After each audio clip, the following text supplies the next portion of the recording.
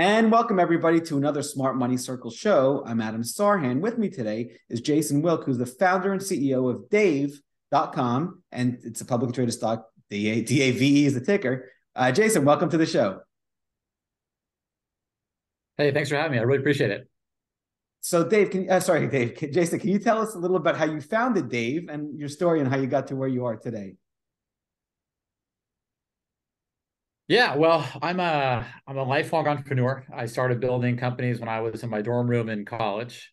And that first business was a company called One Day Sports, which would help to liquidate golf product from major retailers at a significantly discounted price in a daily deal type setting.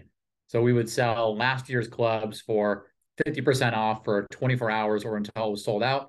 And the next deal would be the next day or until the other product sold out. It was a great business model. Started out as a senior in school and sold that when I got out of college. That journey led to quite a few overdraft fees while I was trying to build a business, pay for all my expenses, traveling back from San Francisco. And I always had in the back of my mind that my bank is terrible. I've been with them for 15 plus years. I'm getting hit with all these overdraft fees, and there had to be a better way. And so Dave was really the genesis of a lot of personal pain points related to consumer finance. I love it. So tell us a little about Dave, if you don't mind, what you guys do and the value proposition, all that fun stuff. Yeah, so today Dave is a company with over 8 million members. We are an app that is specialized in next generation banking services for our customers to avoid overdraft fees, minimum balance fees, and have a much better platform, which is powered by our AI underwriting engine. And our anchor feature of our checking account that we offer to customers is called Extra Cash. And that is a $500 cash advance that comes with no interest, no credit check, which our customers can tap into at any time to pay for things like rent, gas, groceries. And we found that to be an incredible differentiator when it came to launching us versus the incumbents. We actually started off as just a insights tool and cash advance solution for existing bank accounts. So you would download Dave, connect your Chase or Wells Fargo account, as opposed to overdrafting your Chase account and paying them a $34 fee for as little as $5 of overdraft. You would come to us for hundreds of dollars of interest-free overdraft protection. It was no surprise that our number one most requested feature from our members was for us to launch our own checking account. That was the vision from day one. And when we saw such huge customer demand, we finally realized that vision last year and launched a checking account to all members. And it's been a wild success for us. I love that. So members come to you. Let's talk about the customer acquisition process. How do you acquire new members? What are some of the ways that are effective for you as far as bringing new members on the platform? Great question. So we found that launching a new checking account would be very expensive from a cost per acquisition perspective. Banks pay hundreds of dollars, if not thousands of dollars, to market their banks. They have celebrity endorsers. We never thought we would be able to compete without raising billions of dollars to go pay that several $100 account opening cost. Right. We'd seen many other neobanks launch before us and not be successful either. And so we really wanted to go to market with something that was unique. And every person we found in this country has had a problem with overdraft at one point or another. What we found, though, with the unique innovation of Dave was that customers actually like overdraft. They just hate the idea of paying a $34 fee to their bank and sometimes upwards of $100 per day. Right. So we basically launched a more of a Trojan horse approach, where as opposed to launching the full checking account and spending all this money on employees and infrastructure and all that, we would just focus on overdraft protection as our first product. Got it. And at the time we launched, there was this brand new technology called Plaid, which helped you connect to people's external accounts. And I figured, my bank, I'm with them for 15 years. I have enough transactions going in there. They know I'm a low risk customer. Why do they have to charge me such a huge amount of money when they know that I'm good for it? Right. And so that was really the impetus. We said, we're gonna give you that overdraft protection for free. We're going to use your transaction data from your account and put that into an AI model to spit out effectively a risk score if you're good to pay us back.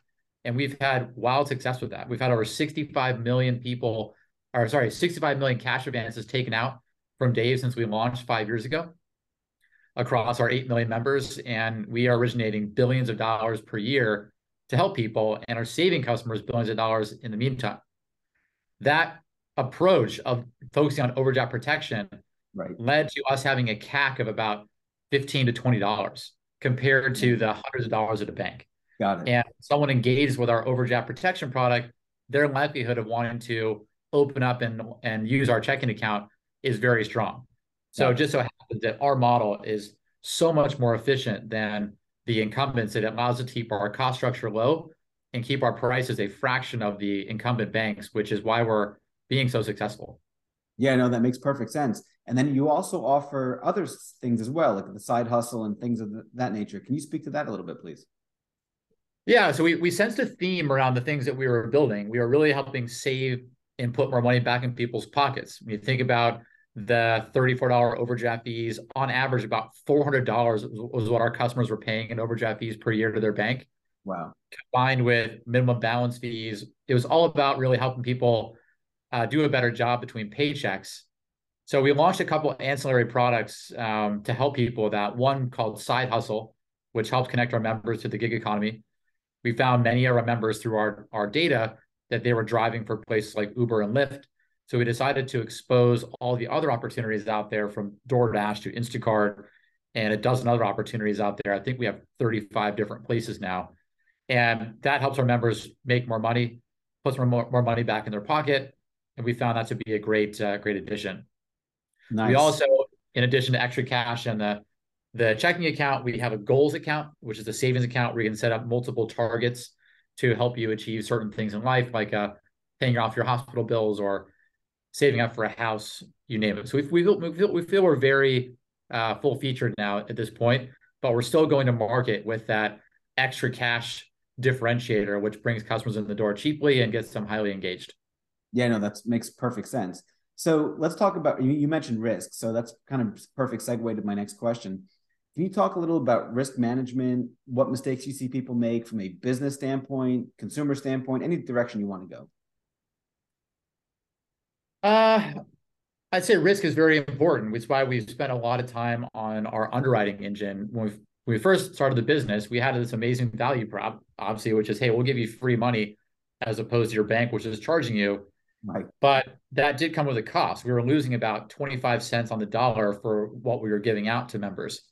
But pretty quickly on, after we started developing our engine, we've gotten those loss rates down to around 2%. And we're doing that at massive scale. And we've been able to 5x the limit we can give out to customers to protect them between paychecks.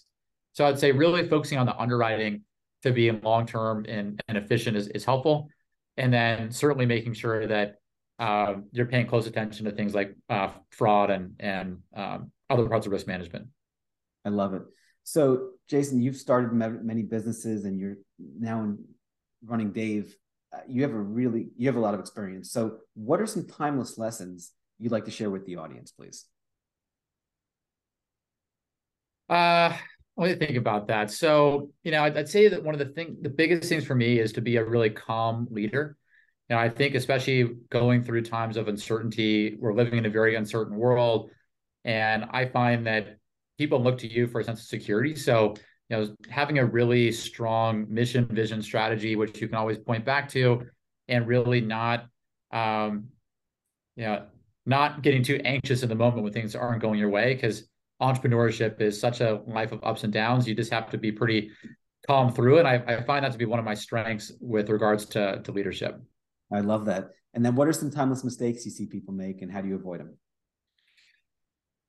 I mean, there are plenty of mistakes. I mean, I would say the first one is really around hiring. Okay. I'd say there's so many different mistakes you can make in hiring, using your sort of gut judgment or using your being sort of tricked by someone's personality. You really have to have a very clear job description and make sure you're hiring the person that best meets that job. There are lots of things that get people distracted and make the wrong decision. And then the second mistake on the back of that, I think, is when you find there's a misfit in a hire, making a move faster to correct it and parting ways with that person when it might not be a fit for you or for them. the longer you let it go on to be nice, or you're actually, actually not doing either of the parties a favor. Right.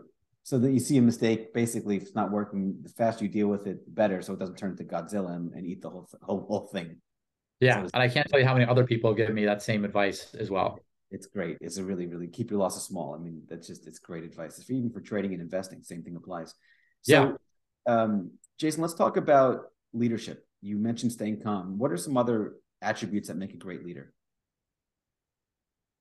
Well, I think it really comes down to building a great team, and a really great team that can not only execute on a plan, but is really great at planning. We spent a lot of time with the company developing our OKR strategy, which takes a really good amount of time to get set up.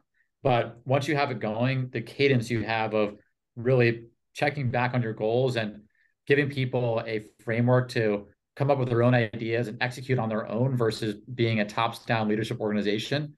I think a good leader can really set a high-level strategy, a high-level vision and mission, but ultimately, it can't be up to you to go out and build all these things on your own. You have to have a great team that feels empowered, and you'd be surprised when you give people the ownership, the types of great concepts and ideas they come up with.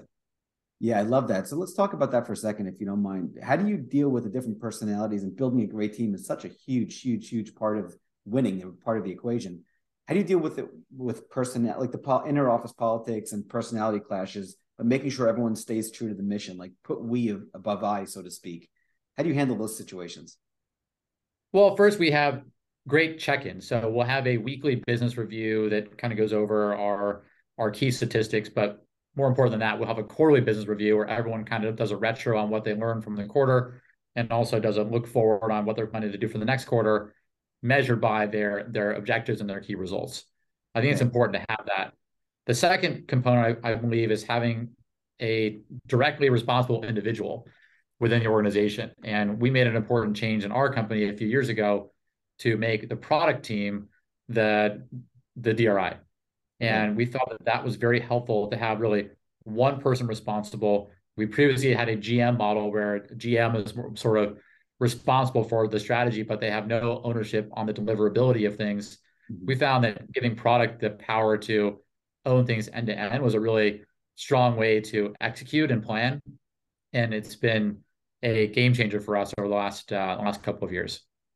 I love it. And what is if you can pick the best lesson you've learned about leadership, or some of the best lessons, if you want to use more than one?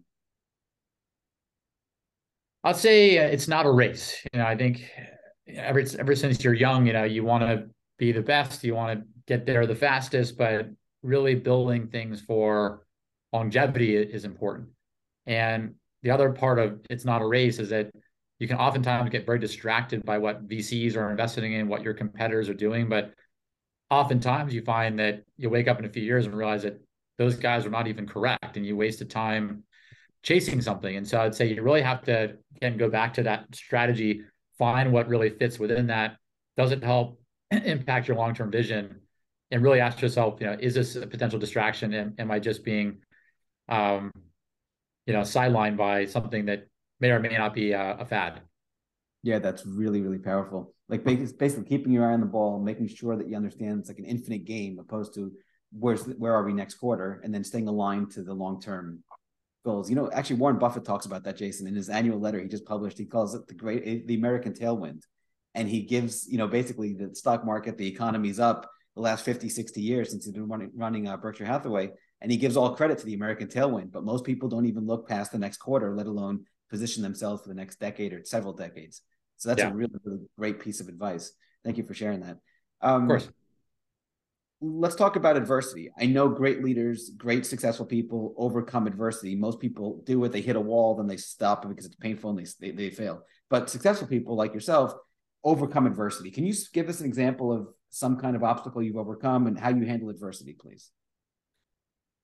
Yeah, well, I think going back to the origins of Dave, I was a semi-successful founder. I just sold my most recent company for a great return for my shareholders. I was pivoting to a brand new industry that I had no experience with, which was fintech. Having said that, even after we had product market fit with Dave, it took me over 130 meetings to close our Series A. We Wow. had great opening stats, but trying to convince investors who had never had an overdraft fee in their life that this is something important for American consumers was so painful to get done. And once we really started to scale significantly after that, and other competitors started popping up, then all of a sudden we looked really smart.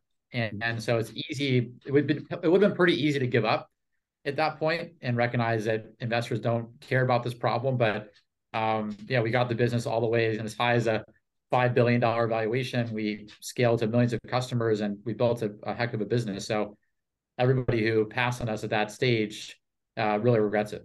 Yeah, for sure. I mean, it's phenomenal success, and you're just getting started. I mean, you've only been public for a year now, so Yeah. yeah, no, it's really, really, really interesting. And plus, you have so many more offerings you can offer these people, not just one or two or three. You can monetize that in many, many other ways.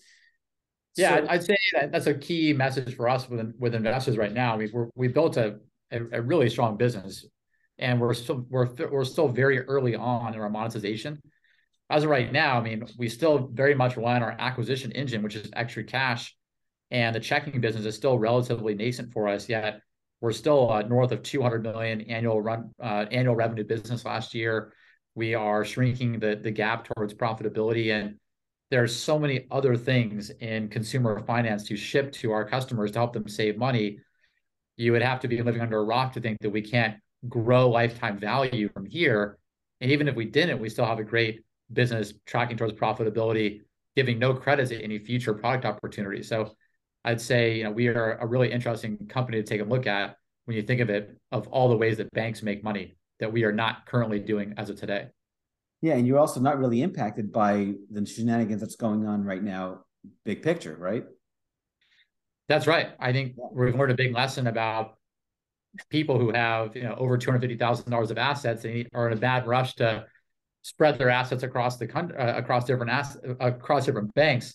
Right. But the average American consumer is having a hard time coming up with $400 for an emergency. So we're very much dealing with like a 1% problem here.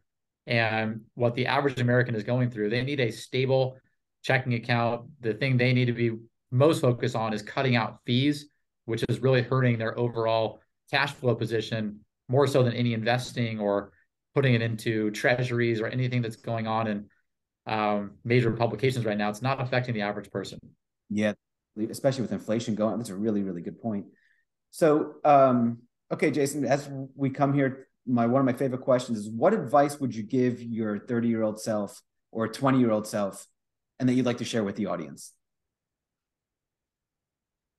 There's a few. I mean, I'd say, you have to enjoy the moment as a entrepreneur, or even just in your everyday career. I think everything goes by very fast, and you need to acknowledge when you have some wins, because they don't last that long, and pretty quickly you have to be dealing with the next issue. So, you really have to try and enjoy the moment.